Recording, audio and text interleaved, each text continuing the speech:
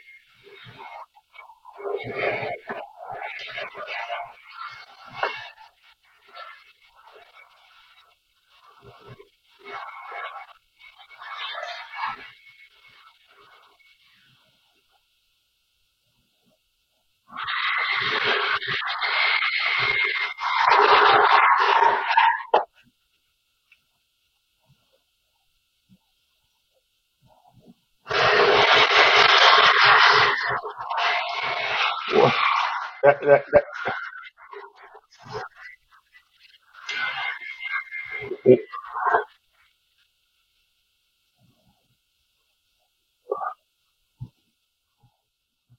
sure, sure. So, when the GMCC executive director Adrian Dorn asked me to assist her almost 2 years ago, one of the first things we talked about is where she wanted to take the organization and about a great deal about the history. So we dug into the history pretty deeply, and we a theme really emerged, which was the organization for years has acted out of a place called collaboration. That's how it began. It organized groups of people throughout the years. They've done that to address a number of issues, everything from social justice to food, hunger, and challenges, and also most recently the pandemic that we've been involved in. And so I kind of said, when I look back on the work over all the years, it's been masterful in terms of the numbers of people, the kinds of the what I would call the way in which they've reached out to the diversity of the community, both in Minneapolis, but also the state through some of the other work we're doing. And so we came up with the term masterful collaborations. It's how we work. And that was really the inspiration for us creating this initiative to both reintroduce our work to a larger community and to use it as a framework for inviting us. And the Genius Lab, this particular test that we've been doing the last few months, is really focused on helping kids find their own genius with some nudging and guiding as opposed to just talking at. And responses that we've gotten from participants and their parents is that it's a new thing. They haven't had teachers that begin with the student and then go forward. Often there's an agenda, and then you meet the student, which has its pluses and minuses, as you all know, being parents.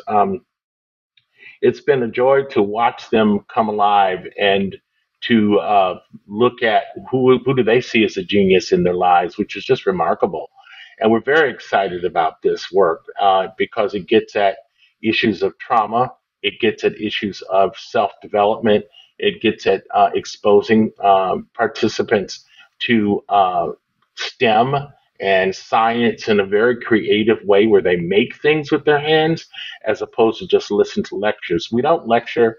We basically create a studio for students to create, and then they present their work to the community and their parents. And we were able to do this last summer, and we look forward to doing one again before the holidays here as we sort of close out the fall session. And then we're going to step back, as Gloria would say, and say, what do we need to do to improve as we plan for other iterations that we're going to announce here in the new year. That's really exciting because we know we've been told by parents and the kids we've never had an education experience like this unless you go to a school like Breck or one of the other private schools here in the Twin Cities. The second thing is the connective tissue between the rural and the urban, particularly around food and food shelves. And so we did some research a year ago that uncovered the lack of, it doesn't exist, an ecosystem that connects small rural farmers, BPOC farmers, of course, included in that, with the city in such a way that there is a distribution network to get the products into the market. That simply doesn't exist. The technology doesn't exist. And that's a project that we launched some months ago and are building, quietly building, slowly building through collaboration, connection between BIPOC farmers, small and medium sized farmers who are challenged, but are all committed to what we call agriculture from using both ancient wisdom and new technologies into not only the Twin Cities market, but eventually larger markets. And that's very exciting. We're getting people who are raising their hands, and we got a call yesterday from an executive who has experience in distribution who's just called up and said, I heard about this, and I'm willing to volunteer to help you guys think about how you would do that. And we're very excited about that. There's more to come there.